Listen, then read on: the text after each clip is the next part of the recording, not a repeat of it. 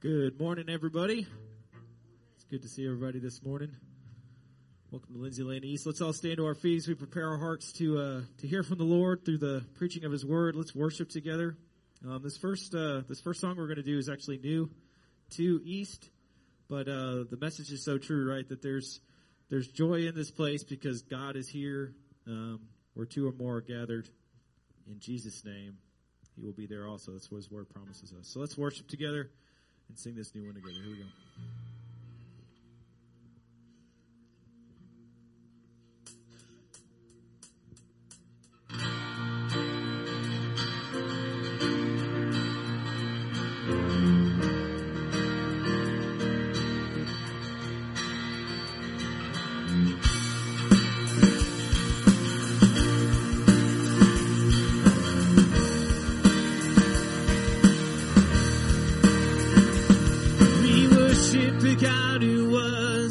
Worship the God who is. We worship the God who evermore will be. He opened the prison doors. He parted the raging sea. My God, He holds the victory. There's joy in the house of the Lord. There's joy in the house of the Lord today. And we won't be quiet. We shout.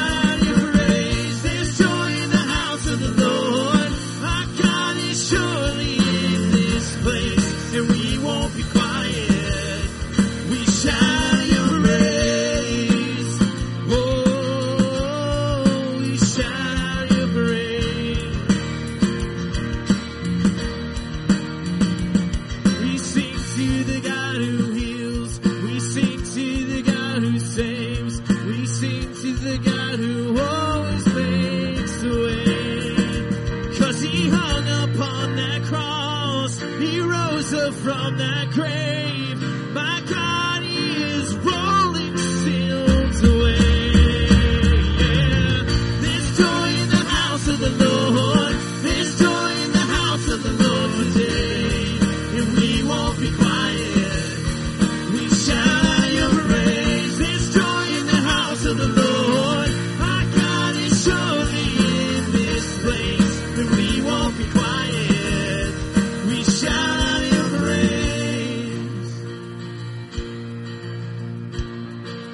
We were the beggars, now we're royalty. We were the prisoners, now we're running free. We are forgiven, accepted, redeemed by His grace. The house of the Lord sing praise. 'Cause we were the beggars, now we're royalty. We were the prisoners, now we're running free. We are forgiven, accepted, redeemed by His grace. Let the house of the Lord sing praise.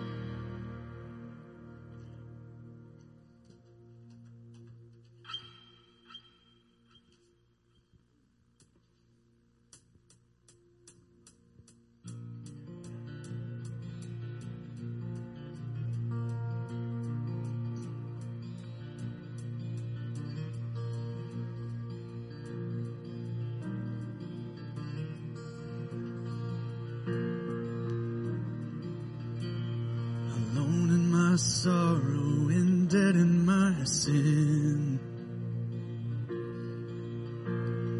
Lost without hope, no place to begin. Your love made a way to let mercy come in. When death was arrested and my life began, ash was redeemed, only beauty remains. My orphan heart was given a name. My mourning grew quiet, my feet rose to dance. When death was arrested and my life began. Oh, your grace so free washes over me. You have made me new, now life begins with you. Released from my chains, I'm a prisoner no more. My shame was a ransom he faithfully bore. He canceled my debt and he calls me his friend. When death was arrested and my life began. Oh, your grace so free washes over me. You have made me new, now life begins with you. It's your endless love pouring down on us. You have made us new, now life begins with you.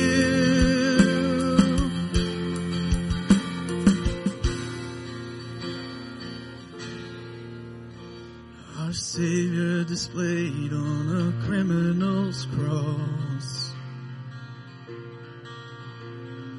Darkness rejoices, oh, heaven had lost. But then Jesus arose with our freedom in hand. That's when death was arrested and my life began. That's when death was arrested and my life began. Oh, your grace so free washes over me. You have made me new, now life begins with you. It's your endless love pouring down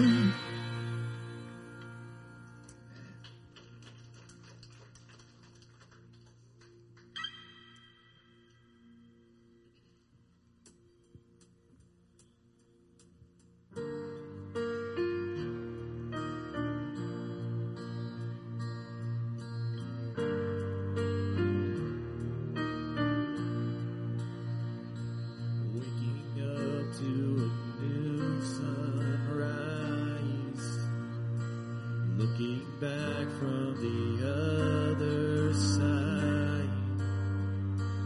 I can see now with open eyes, darkest water and deepest pain. I wouldn't trade it for anything, 'cause my brokenness brought me to you, and these wounds are a story you'll use. So I'm thankful for the scars, 'cause without them I wouldn't know your heart, and I know they'll always tell of who you are. So forever I am thankful for the scars.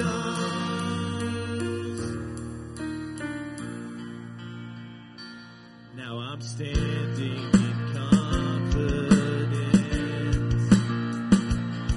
the strength of your faithfulness. And I'm not who I was before. No, I don't have to fear anymore. I am thankful for the scars, 'cause without them I wouldn't know your heart, and I know they'll always tell of who you are. So forever I am thankful for the scars. I can see how you delivered me. In your hands, in your feet, I found my victory. I can see how you delivered me. In your hands, in your feet, I found my victory. I am thankful for your scars, 'cause without them I wouldn't know your heart. And with my life I'll tell of who you are. So forever I am thankful. I am thankful for the scars, 'cause without them I wouldn't know your heart. And I know they'll always tell of who you are. So forever I am thankful for the scars. So forever I am thankful for the scars. Amen. Let's pray together. Gracious Father, we're so thankful for who you are and for what you've done for us through the life, death, and resurrection of our Lord Jesus Christ. That we don't celebrate a dead Savior, a deceased King. We worship and glorify a risen Savior,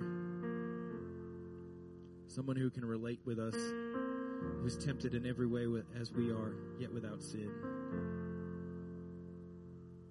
God, as we grow in our faith, as we become more and more like your Son, Jesus, I pray that we would always keep your Spirit at the center, that we would keep your word in our hearts, so that we would be ready to share it with the lost and dying world around us. Father, we thank you for this church, for the families represented here, that though we may all not be brothers and sisters by blood, we are brothers and sisters by Jesus Christ's blood. The family unified under the banner of Christ. What an amazing, powerful revelation that is. That we can do all things through Christ. And so much more if we do them together. So, Father, as we open your word and study today about the discipline of worship, I just pray that if there's a person in this place that doesn't know you as King of Kings and Lord of Lords, that through this message and through the music and the ministry in this place today, God, that they would be convicted of their sins, and they would put their faith and trust in Jesus Christ for salvation. God, we love you and we praise you and we thank you for this opportunity to worship you. I pray for the heavy hearts in this room, for the unspoken prayers. We would lay them all at your feet. Set aside all distractions as we open your word together. In Jesus' holy name we pray. Amen. Amen. Good morning, church. So good to see you this morning. Glad to have you. Hey, we had an awesome first service this morning. So excited to see folks in the first service, and now I'm excited to see y'all. In the back of the seat in front of you is a card. If you're new here, in the back of that seat is a Connect card. If you'll grab that card and fill it out with your information, drop it by Next Steps on your way out today. They'll give you a free T-shirt. I mean, you can't go anywhere today and find a free T-shirt except Lindsay Lane East. So thank y'all for being here. If you're new, fill that out, and then they also give you some information about our church. We're so thankful that you guys are here. These cards can also be used for prayer requests for your home folk. Fill out that and drop it. You can drop it in the blue bucket. You don't get a T-shirt, but you can give us information or tell us about decisions that you'd like to make. But the last couple of Sundays, we've been moving through a series, or the last 3 Sundays. For the last 2 Sundays in particular, we've been addressing basic spiritual disciplines that are crucial to our spiritual walk with Christ. 2 weeks ago, we talked about the importance of God's Word, and we talked about that the importance of God's Word, the key to living the Christian life is delighting in God's Word, and finding joy in it. And last week we talked about prayer. We saw that the prayer that Jesus prayed in Matthew 6 is not something that we're just supposed to repeat daily to honor God, but it's actually Matthew chapter 6. The Lord's Prayer is a prayer that teaches us what prayer is and what it's supposed to include and like what it accomplishes for us. And so that was last week. The hope behind each of these sermons in this series is that you see the biblical importance behind these things and actually begin to put them into practice. Begin to develop a rhythm in your life of Bible study. Develop a rhythm in your life of prayer. And on Wednesday nights, we've been talking about some other spiritual disciplines, which are really cool. So plug for that. The goal for us, though, through the series is for all of us to take steps in these things. And so we're going to wrap up this series by going to Romans chapter 12. So if you got a Bible with you, open to Romans chapter 12. That's in the New Testament, just past the Gospels and the book of Acts. So you can find there Romans chapter 12. If you were to Google on your phone or computer, which I don't advise doing right now, because you'll get an email and you'll be done for the rest of the service. But if you were to Google right now the word worship, okay, the word worship, and you were to look at the images related to the Google search worship, you would find a bunch of different images, but they would all fit into 2 different categories. I know this because I did it. The first image that came up was this guy. He's usually a silhouette. He's got his hands up, and he's usually in front of a sunrise or just like crazy, beautiful colors. But it's one dude with his hands up. All right. There's the other type of image that you'll see there is a group of people doing this, right? Like just with their hands up or one hand up. It's usually around a stage with smoke and lights and the word Jesus or a cross or something like that. Like you Google it after church, not right now. Google it later. That's what you're going to find. One guy, a bunch of people. Okay? Now, that's probably not shocking to you because when you think of the word worship, you may think of the same thing. Singing songs of praise, closing your eyes, lifting your hands, whatever it looks like. We can definitely worship God through song. I hope you just have as we've been singing these songs together. If you lifted your hands, if you closed your eyes, praise God for that. But that's not all that the Bible tells us that worship is. In fact, what we're going to see today is that if you were to, in a biblical way, if you were to Google the word worship, what you should see is really boring stuff. Like you on your way to work. You having lunch with a coworker. You inviting your neighbors over for supper. Right? Like, because all of those things are worship when they're done in the right way. And that's what we're going to talk about today is what is worship biblically And how can we develop a lifestyle of worship? That's what we're going to, hopefully we'll all walk away today with next steps in that direction. So I'm going to read the passage that we'll be studying, Romans chapter 12, verses 1 through 6. I'm going to read that all the way through. I'm going to pray, and then we're going to come back and talk about it, okay? Let's go. Therefore, brothers and sisters, in view of the mercies of God, I urge you to present your bodies as a living sacrifice, holy and pleasing to God. This is your true worship. Do not be conformed to this age, but be transformed by the renewing of your mind, so that you may discern what is the good, pleasing, and perfect will of God. For by the grace given to me, I tell everyone among you not to think of himself more highly than he should. Instead, think sensibly, as God has distributed a measure of faith to each one. Now, as we have many parts in one body, and all the parts do not have the same function, in the same way we are one body in Christ, and individually members of one another. According to the grace, we have different gifts. If prophecy, use it according to the proportion of one's faith. Let me pray.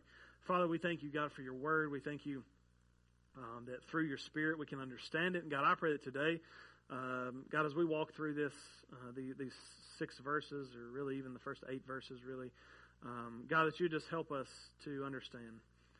God, you'd help us to apply these texts to our heart in regards to worship. And God, that the outcome of today's message that you've laid on my heart, God, as pastor, would be a church full of people living out their faith through a lifestyle of worship this week, wherever they go. God, we ask you today to teach us to know you, and that you would be with us. And it's in Jesus' name I pray. Amen. Amen. So, there's so much here. And so let's get started. Note, if you're a note taker, point number 1 is this. We're going to look at the sacrifice of worship. What we're going to see is that worship involves sacrifice. Look at verse 1. Therefore, brothers and sisters, in view of the mercies of God, urge you, present your bodies as living sacrifice, holy and pleasing to God. This is your true worship. And I don't always have the time to do this because we got to get to lunch, right? Because y'all be mad at me. You'll start getting hangry. I don't always have time to go into really depth of why the therefore is therefore, right? But every time you see the word therefore in the text, you need to recognize it is there for a reason. And you need to take note of that. And so when you study this, if you study the whole book of Romans, what you're going to see is that a lot of people will say the word therefore really points back to everything that's already happened. Because the word therefore, what it does is it takes something that I'm about to say and points it back to something that's already said. That's what the therefore does. Okay? And so a lot of people will say that this word, therefore, just points back to the whole previous 11 chapters, which is kind of a cop-out. It's okay, but there's something else in verse 1 that I think we should draw our eye to. Again, as we're reading Scripture, we're looking for things that stand out. And when you read verse 1, therefore, brothers and sisters, in view of the mercies of God, that should stand out to you as well. If you're not familiar with the word mercy, it's very similar to grace, which you may have, be more familiar with. They're both an undeserved act. Mercy and grace are both an undeserved act. I've heard it said this way: grace is giving someone a gift they don't deserve. Mercy is not giving someone a gift that they do deserve. The really dumb example that I used in the first service was if Alan Dobbs were to punch me in the face after the service. Okay? Just walk up and punch me. And I handed him a $10 bill. That's grace. Because I think we could all agree, Alan doesn't deserve any of my money for punching me in the face, right? Like, he's a jerk. But I gave him $10. That's grace. That's giving him something that he does not deserve. Now, what does Alan deserve? Well, he may deserve to be wrestled to the ground and punched back. I don't know. Okay? I don't know. But I'm not giving him that. I'm giving him a $10 bill, but I'm also, by giving him that, I'm not giving him maybe what he does deserve, which is at least being called a jerk. Okay? Alan would never do that. And so that's the difference. Mercy is not giving of something. Grace is giving of something. So they've often been thought of as the sides of the same coin, especially in regards to salvation. Because when you think about salvation, what does God give us that we don't deserve in salvation? He gives us a connection with the Creator. You don't deserve that. I don't either. He gives us eternal life. We don't deserve that. He gives us an indwelling of the Spirit. His literal life-giving Spirit comes and fills you. You don't deserve that. I don't either.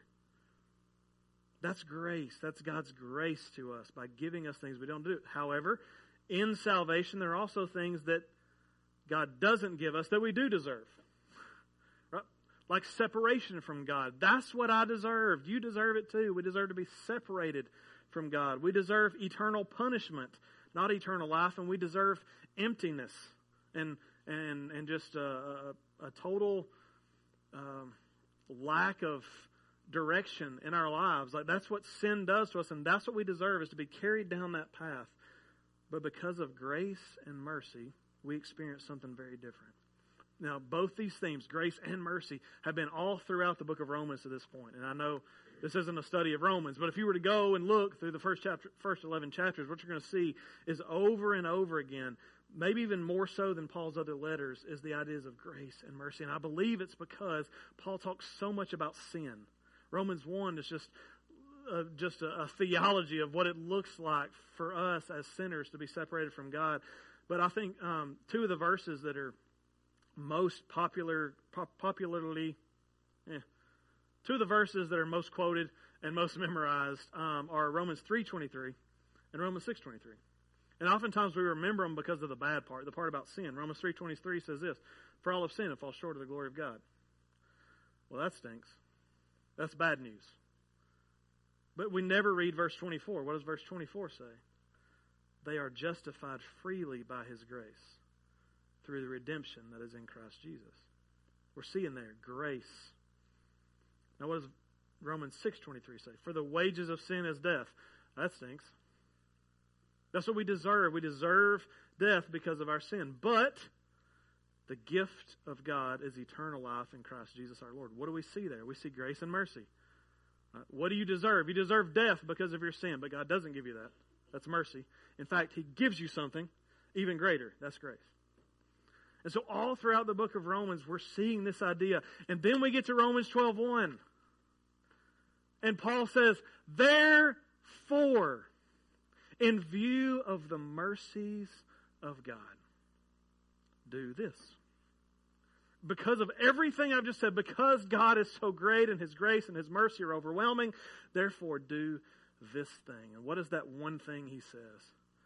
Go to church. Right? Tithe. Right? Serve. What does He say? Be a good person. He says, in view of the mercies of God, sacrifice yourself. Sacrifice yourself. That's because of everything God has done, everything that Paul's laid out, because of the mercy and grace of God, we are called to sacrifice ourselves. The exact word he says is offer your bodies as a living sacrifice. Just as Christ has done for you, so you should die for Him. By this point, the word sacrifice is a loaded term. Okay? To the Jews who are in the churches in the house churches in Rome, they're going to think about what? Those poor little goats and sheep and pigeons and turtle doves and parrots or what, like all these animals. I don't think parrots is in there. But all these animals that they've been killing. Like that's what they think about as a sacrifice. Something comes in, it bleeds out, and it's oftentimes burned as a sacrifice. What are the Romans? So there's a lot of people that are in these house churches in Rome at this point that aren't Jewish. Like they were raised in the Roman world, and they're used to the word sacrifice as well. But it's got a very different connotation. It's much more, sacrifice to them involves oftentimes something dying, but it also just involves awful acts, sinful acts. But there's always death. Sacrifice always involves death. But Paul says here, praise God, he added the word living before sacrifice. Amen. You can wipe the sweat off your brow. You didn't come in here today and we're going to kill you all. Like that's not the point, right? The point is, God's not called us to die for Him physically, unless that happened, not today anyway. But He's called us to stop living for ourselves and live for God, to be a living sacrifice. Worship of God, I believe, begins where we end. Do you see that? Worship of God, true worship, begins where you and I end. When we begin to recognize that my life is not important, my life is not the reason I'm living anymore, that's when worship can happen. That's when worship can happen. When we do it this way, I believe everything we do can be worship. Everything. Then driving in your car can be worship.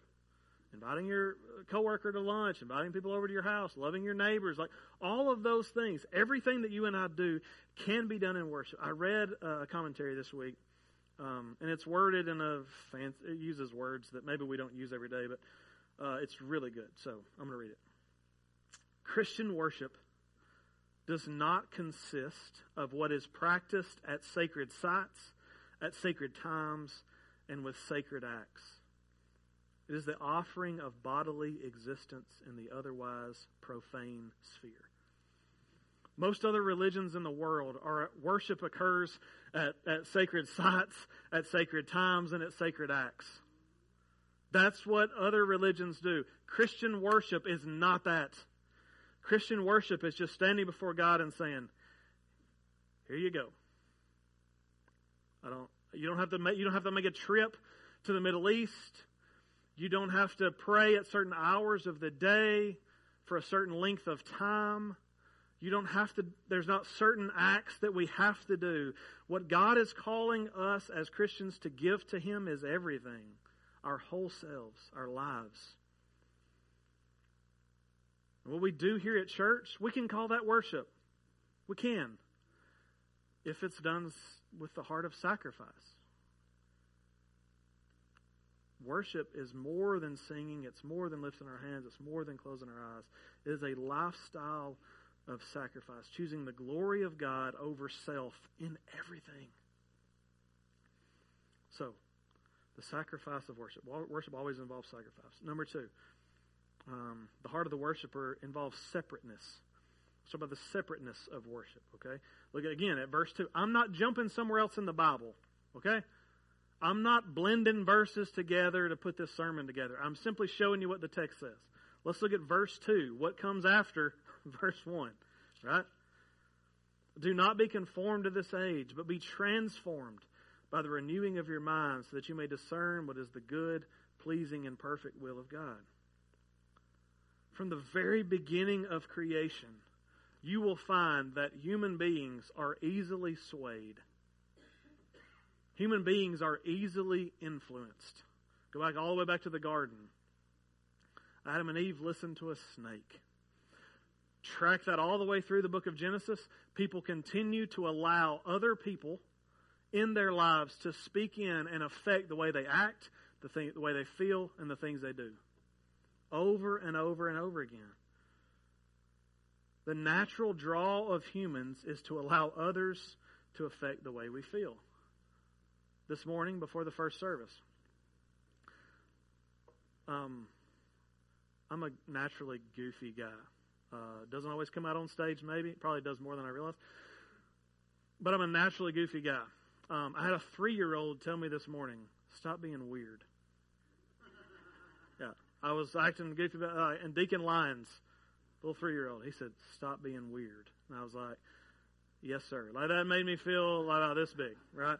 Like, I had a 3-year-old, and we can allow, and that's a terrible example, because honestly, I mean, he's a 3-year-old, but like, I do allow, right? The way people speak about me and the things people do around me, it does affect me, and I wish it didn't. Right? That's what I'm becoming more like Jesus. We're working on that. But we can easily be conformed to this age, to this time, to this culture that we're in. It's easy to do. It's going to happen naturally unless we fight against it. Paul helps the Roman believers that he's writing to recognize that if they're going to live a life of worship, if this life of sacrifice is going to happen, they cannot let others tell them how to live or influence them. He says, do not be conformed to this age. Do not allow yourselves to become like the world. And I think that's good advice for us. Because I don't know if you've noticed, the world around us is not following Jesus. That's the truth. Okay? I don't care what your household looks like. I know, I don't know what school you go to, even if you homeschool your kids, like, you can shut the door. Your neighbors next door are probably not following Jesus. Like, that's as close as you got. You got family members who are not following Jesus. We cannot shelter ourselves enough. As much as I want to keep my kids right here, I cannot shelter them enough from the fact that the world we live in is broken. We were talking about that last night with the blacks. Just the world we live in is broken. It's messed up. And we can't always, as much as I want my kids to not have to face those things, they're going to. And so there's this idea of not being conformed to this age. But it's not just about that. Because if that was it, if Paul just said, don't be conformed to this age, and that's what I would call try-hard theology. That means you just keep trying. You just keep doing, and then you'll make God happy. But there's a second part of this. He says, do not be conformed to this age, but be transformed by the renewing of your mind. So it's not just about not being conformed. It's about being transformed. And the word not being conformed definitely is like that verb falls on your shoulders. Like that verb is very much about you. Don't do this. The word transform, though, let me just take it off your shoulders. Because the word be transformed is very passive. That's not something you do. It's something is done to you. It's used 4 times in the New Testament. Once in 2 Corinthians 3:18, in a somewhat similar way as we see here in Romans 12, where it's something that happens to you because of God. But it's used 2 other times about Jesus. During Jesus' ministry, at one point, he goes up on a high place, and he's there with his closest disciples. And he says, hang on a minute. And he goes up a little further, and the Bible says that he is transfigured before their eyes. Now, there's no explanation of what in the world that means other than something happened to Jesus there, and they begin to see 2 of the prophets of the Old Testament there talking with Jesus. So a trippy little moment, right? But they're seeing Jesus, and there's something that happens to Jesus' form, his figure, his who he is, that was totally different than what they had just seen. God had transfigured, or as we see here, transformed Jesus right before their eyes. So much so that they could never look at him the same. This is what is the opposite of the conforming to the world. Paul says, don't be conformed to the world. Instead, allow God to make you look different. Allow God to transform you. Now, as you read the rest of Paul's letters and even the rest of Romans, what you're going to realize is more of what Paul's driving home. Again, no text in the Bible can just be read and like it's just its own little private book. This means this. We've got to read everything in light of the rest of everything. When Jesus in his ministry, John chapter 3, a man comes to Jesus, a Pharisee, and he said, dude, you're teaching crazy stuff, man. Tell me what I'm missing. And Jesus said, you need to be born again. That's what he tells him. You need to be born again. And Jesus begins to describe to him what that looks like. And it's something that happens of God. It happens of the Spirit. He makes you new. It's a new birth that is needed to be saved. And Paul begins to flesh this out in his ministry, his writings. And we find out that this new birth is an instantaneous act that happens at your salvation, in which your spiritually dead body is made alive. What you could not do before in regards to sin and loving God, you can now do with the Spirit's help. An instantaneous act. This is the new birth. The Spirit not only comes to fill you, but to give you new life. But the way Paul talks about transformation here is different from that, isn't it? Because the conforming isn't something that happens overnight. Right? I don't watch one movie at home and go, poof, I'm going to be like The Godfather. Why did that thing pop in my head? Anyway. Like, I don't watch a movie and immediately go, I'm going to just abandon everything I live for, every instinct, and I'm going to become like this. Conforming is something that happens over time, correct? So if we're not supposed to do this thing that happens as a process, then I believe Paul's going to connect transformation to the conforming, if he's going to connect those two, then the transformation must be something that happens over a process too. It's something that happens over time, a process it's the opposite of conforming to the world. Paul would call this in other places being sanctified, right? Being sanctified, or he says in other places being made like Jesus. Being conformed to the image of Jesus, not conformed to the image of the world. This is a lifelong process that every believer is on. Part of that process is learning with the Spirit's help inside of us how we can live, as we saw in number 2, separate from the world. Separate from the world and for Christ. This involves talking in a way that honors Christ instead of talking the way the world talks. This means going and doing things that are different in the way in which the world does. This means serving others for the sake of them and God instead of serving others for yourself. All of these things. This is it. And the idea behind that is renewing your mind. That's what Paul says, right? Don't be conformed to this world, but be transformed by what? The renewing of your mind. Allowing God to change the way you think. Literally, and this creeps you out a little bit. It creeps me out. Reprogramming your mind. Reprogramming, brainwashing, use whatever term you want. It weirds you out. But do you act and react in godly ways? Every time? No. Well, guess what? You need to be reprogrammed. We need to take that little, they need to take a paper clip. You know those little reset buttons on devices? That little tiny, you got to take that little paper clip and you got to push it and push that little button inside that. That's what we all need. But what I'm telling you is that there are people that will tell you there was a transformation that happens in a moment and nothing was ever the same for them and they never look back, and that's awesome. But for a lot of us, that transformation, the looking like Christ, that's going to happen over a lifetime. It's going to take time to be conformed to the image of Christ. We need our brains to be reprogrammed. And I'm just going to tell you, the thing that will affect, all right, hold on a second. I'm getting ahead. Look at number 3. Separateness from worship. Not conforming with the Spirit's help, but allowing God to transform. Point number 3. The selflessness of worship. I'm fixing to jump to something good, but hang on for a second. Romans 12:3. Let me read it to you. For by the grace given to me, I tell everyone among you, all y'all, not to think of himself more highly than he should think. Instead, think sensibly, like a normal person, as God has distributed a measure of faith to each one. The one thing that will fight against your desire to worship God more than anything else is your pride. It is. Now, here's the thing. Pride is a natural thing. You do it without thinking about it. You protect yourself. You live for yourself. It is a natural reaction of our flesh. But church, it's sinful in every single context. Pride will distract and detract from any reprogramming of your mind that has occurred. I'm going to tell you, I'm going to be honest with y'all. Pastoral confession time.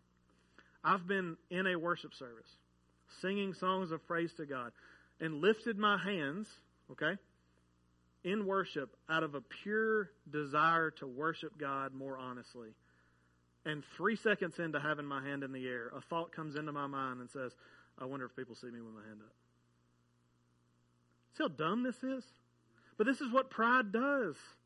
Pride takes something that is genuine worship and blows it up. I've gone on mission trips before and seen God do really cool things through me and through the people I was with. And I come back and I begin to tell the story. And at the beginning it's, man, isn't God good? Isn't this awesome what God did? But then it's also like, but I was the one who used to do it. It's something that just happens naturally.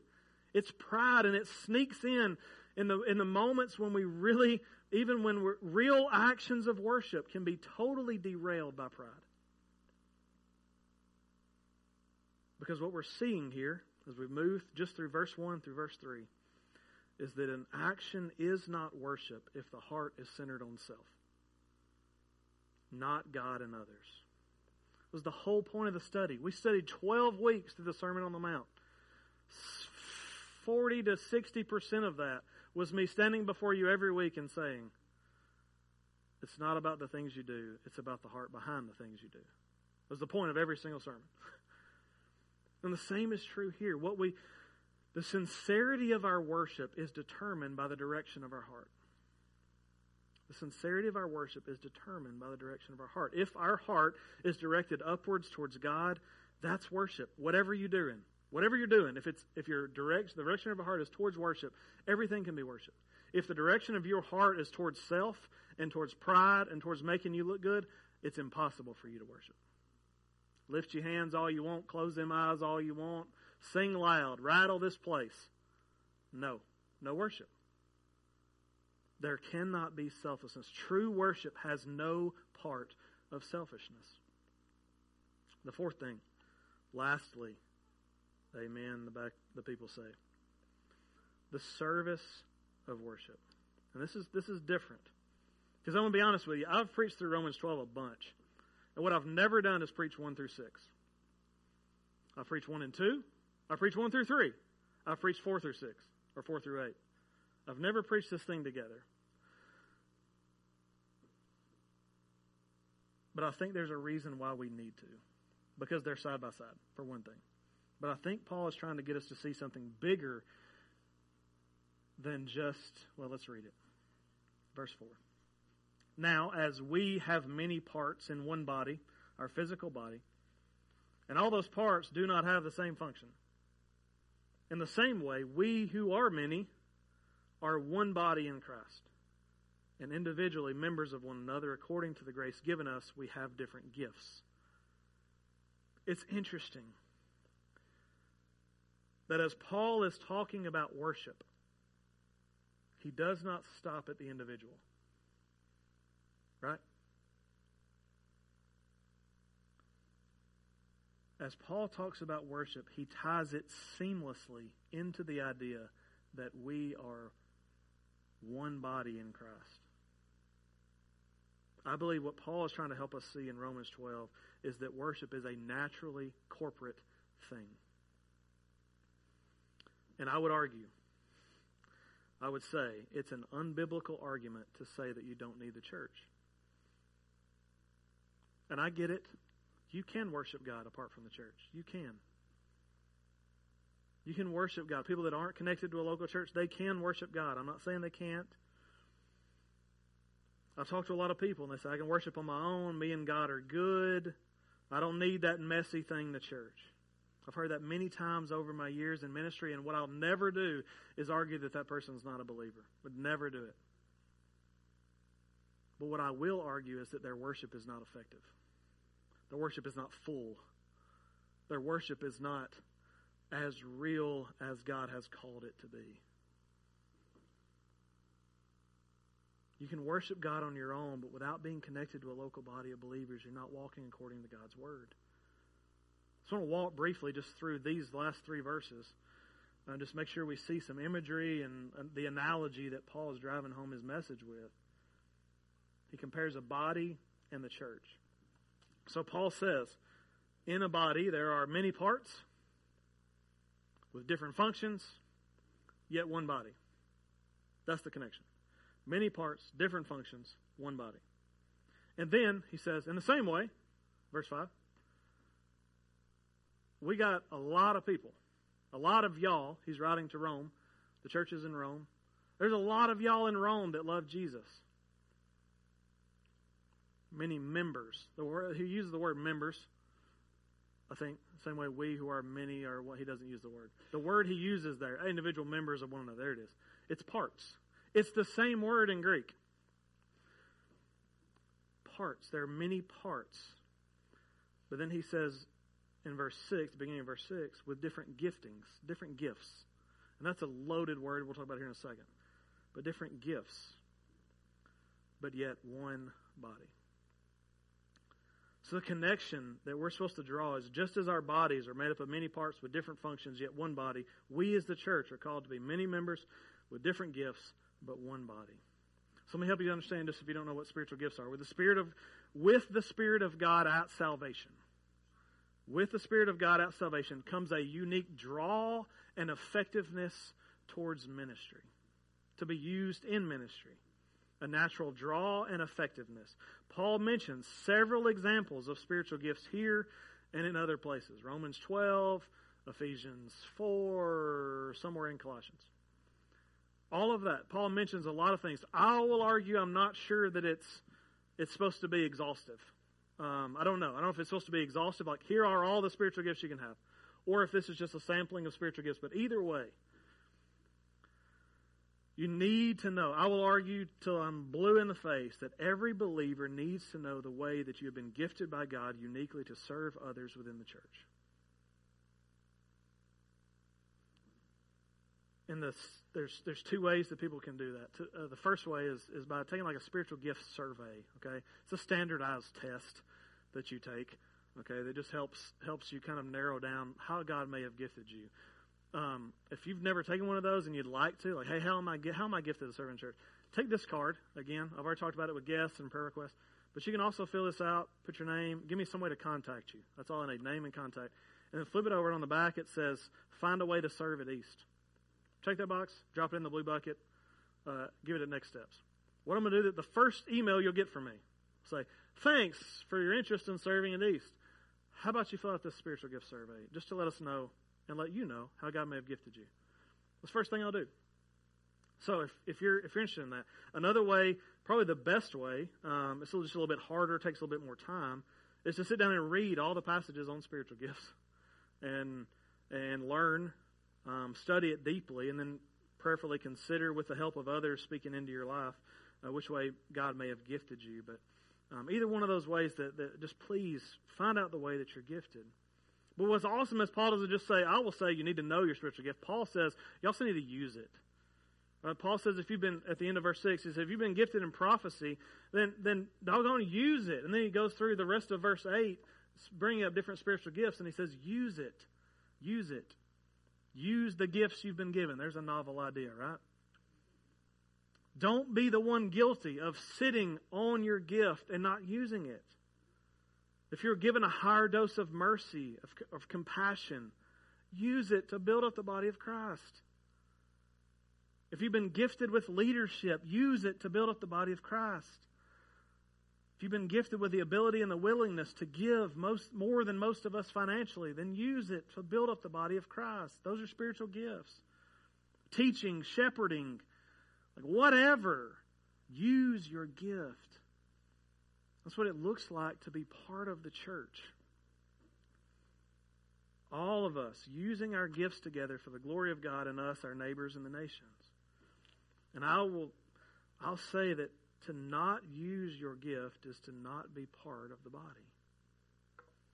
To not use your gift is not to be part of the body. And so, there's one more thing to note in verse 5, and it gets a little creepy. There are creepy things in the Bible. It's okay. Paul says that we are individually members of one another. Now, Paul only uses this language 3 times in the Bible. He uses it to refer to our union with Him. Right? There's a prayer that Jesus prays towards the end of His ministry where Jesus says, Father, as you and I are one, make them one with me. Right? There's this union with Christ. And I talked about it last week and probably the week before, so I won't go into it now. But we are brought into a union, an eternal union with Christ. Now, so that's one connection, but that's not what Paul says. Then there's the husband and wife connection. Goes all the way back to Genesis 2. A husband and wife become one flesh. A connection, a lasting connection. Paul talks about that as well. But that's not what Paul said either. He said that we are one with one another here, right now. Like you're part of me and I'm part of you. It's creepy, right? Especially if you're married and you know how that connection works. But anyway, like how some of the complexity and the intensity of the marriage relationship and our union with Christ is similar to that of the relationship that's supposed to be here.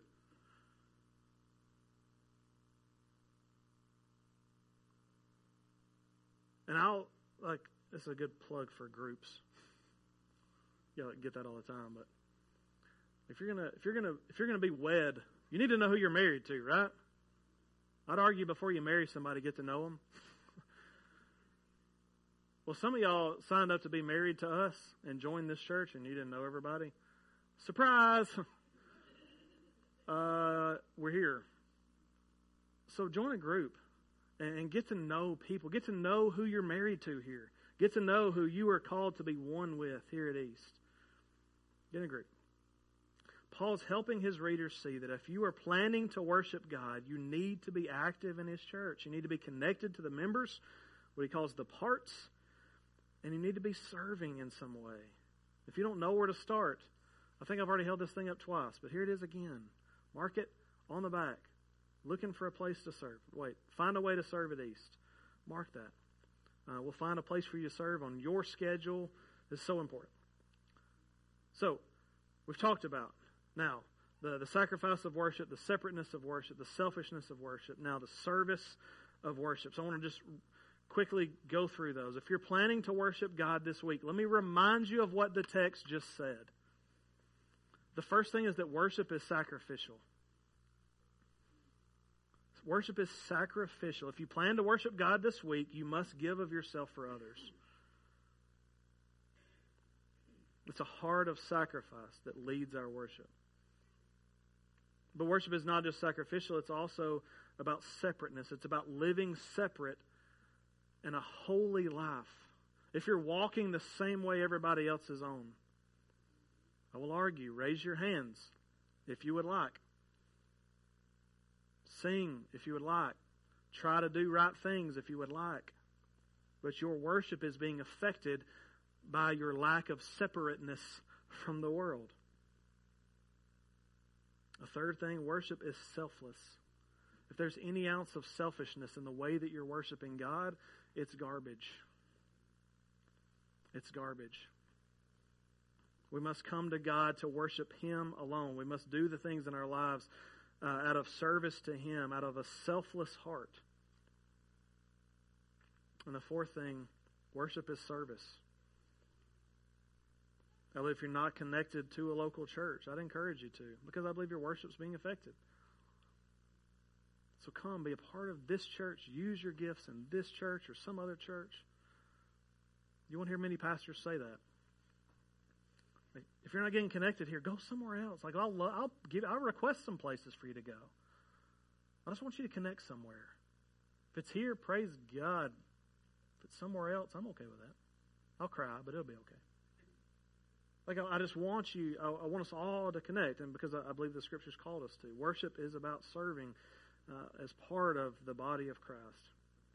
And here's the beauty of it all. Each part of this that I just talked about, sacrifice, separateness, selflessness, service, is modeled perfectly in the life and death of Jesus Christ. I'll show you this. His just coming to the earth was itself sacrificial, in that He took on flesh to live as a human just like us. Gave up the throne in heaven to take on flesh just like us.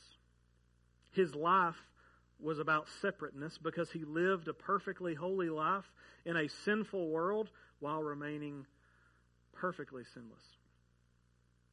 His ministry was selfless, giving to others, never choosing Himself over others. Can you imagine that? Never choosing Himself over the people around Him.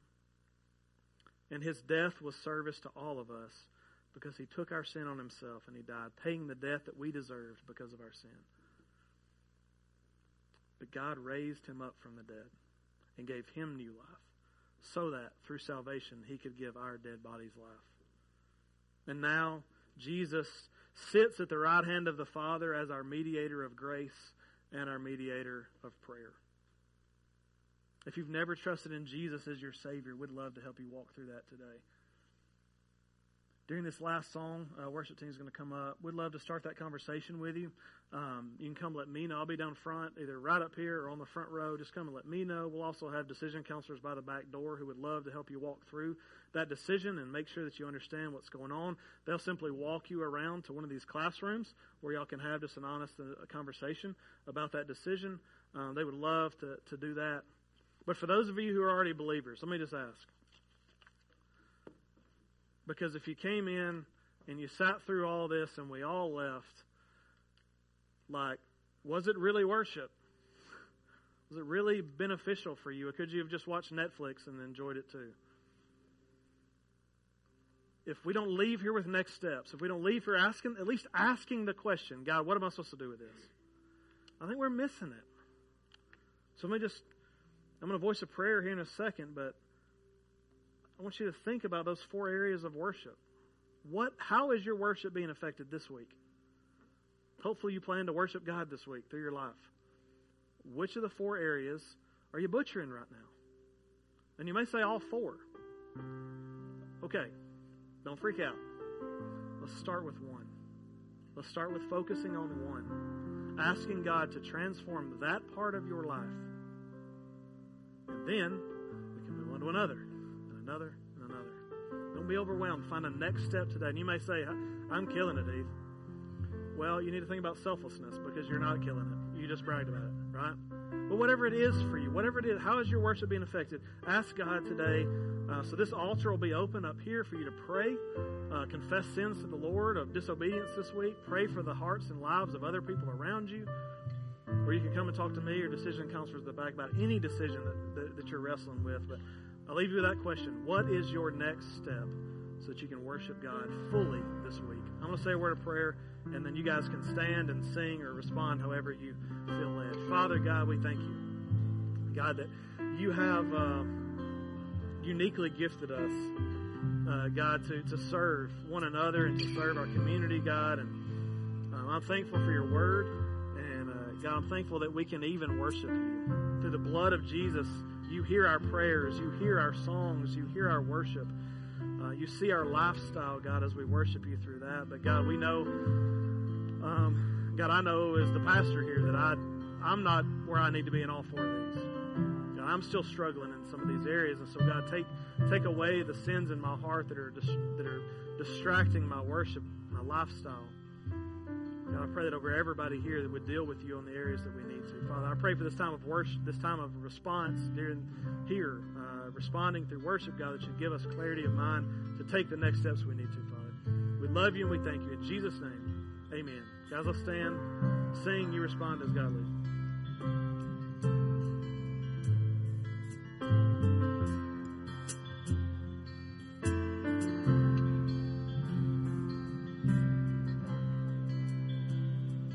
In the morning, when I rise, in the morning, when I rise, in the morning, when I rise, give me Jesus,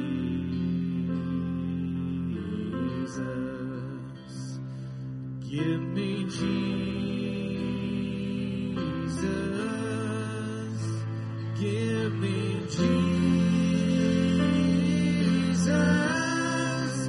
you can have all this world. Just give me Jesus.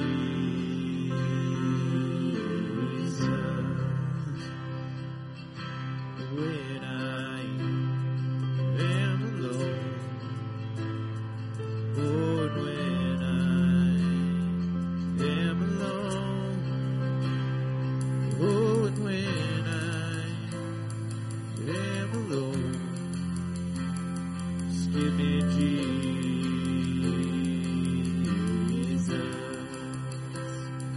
give me Jesus,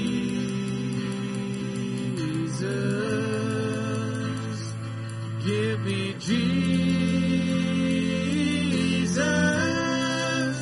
you can have all this world. Just give me Jesus.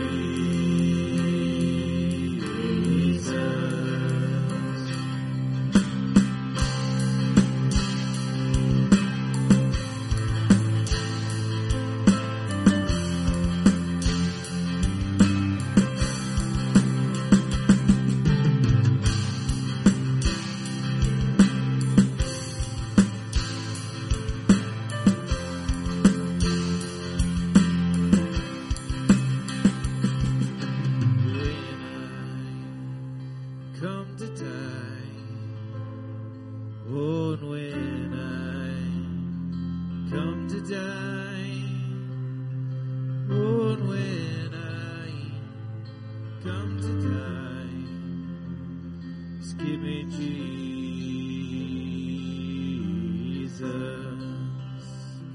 Give me Jesus.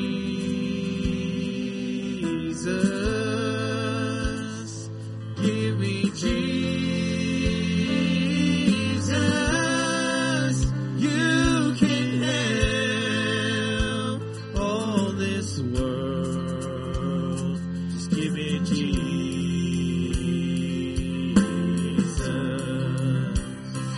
Give me Jesus. Give me Jesus. You can have all this world. You can have all this world. Yes, you can have all this world. Just give me Jesus.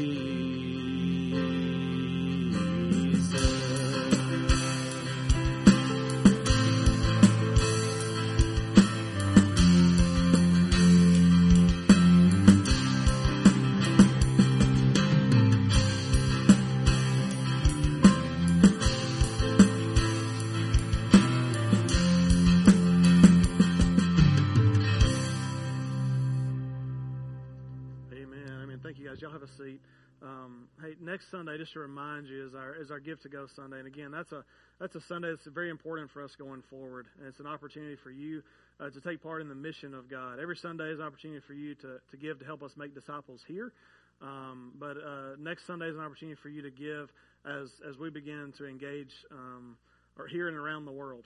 And as we take the influence of that God has developed here and begin to spread that out in mission. And so next Sunday is our Gift to Go Sunday. I would encourage you to pray about how you can sacrificially give as me and my family are and as we as a staff are, as leaders in our church. And so please come and be a part of that service, whether it's $5 or I don't even want to throw out numbers, whatever God leads you to do. Last week I talked to you guys a little bit about some local ministry partners that we're going to be focused on this year. We're praying through what those regional and global partnerships look like. And honestly, even I was texting with Morgan and Trey this week, and we're having conversations and still praying through it. So I'm hoping to in the coming days be able to share what those partnerships are, but we're just trying not to rush it. Are y'all okay with that? If we don't rush what our partnerships are? But I want you to know what you're offering, what you're giving to next week. It's going to be going to do three things. It's going to be going to train our people in mission. We'll be able to use that as those funds to be able to help train our people towards sharing their faith, towards engaging with nations, engaging with unreached people. It's going to be really, really cool. Your funds are also going to be used to help offset the trips that we take in the coming year, so that nobody has to pay full price. Of course, that'll depend on how much we take in. That's how much we can offset those trips with. It may just be $1, but we don't ever want to have to charge somebody full price to go on a mission trip. And the third thing, it's going to pay to go in the hands of missionaries, mission organizations, and church planners that are doing really, really cool things that we believe in. And so those three ways are how your money is going to be used. And so I hope to be able to share with you, in the coming days, when we feel confidence about who our missions partners are going to be for this coming year when it comes to regional and global. But I'll be sharing more of our mission strategy next Sunday as part of the sermon.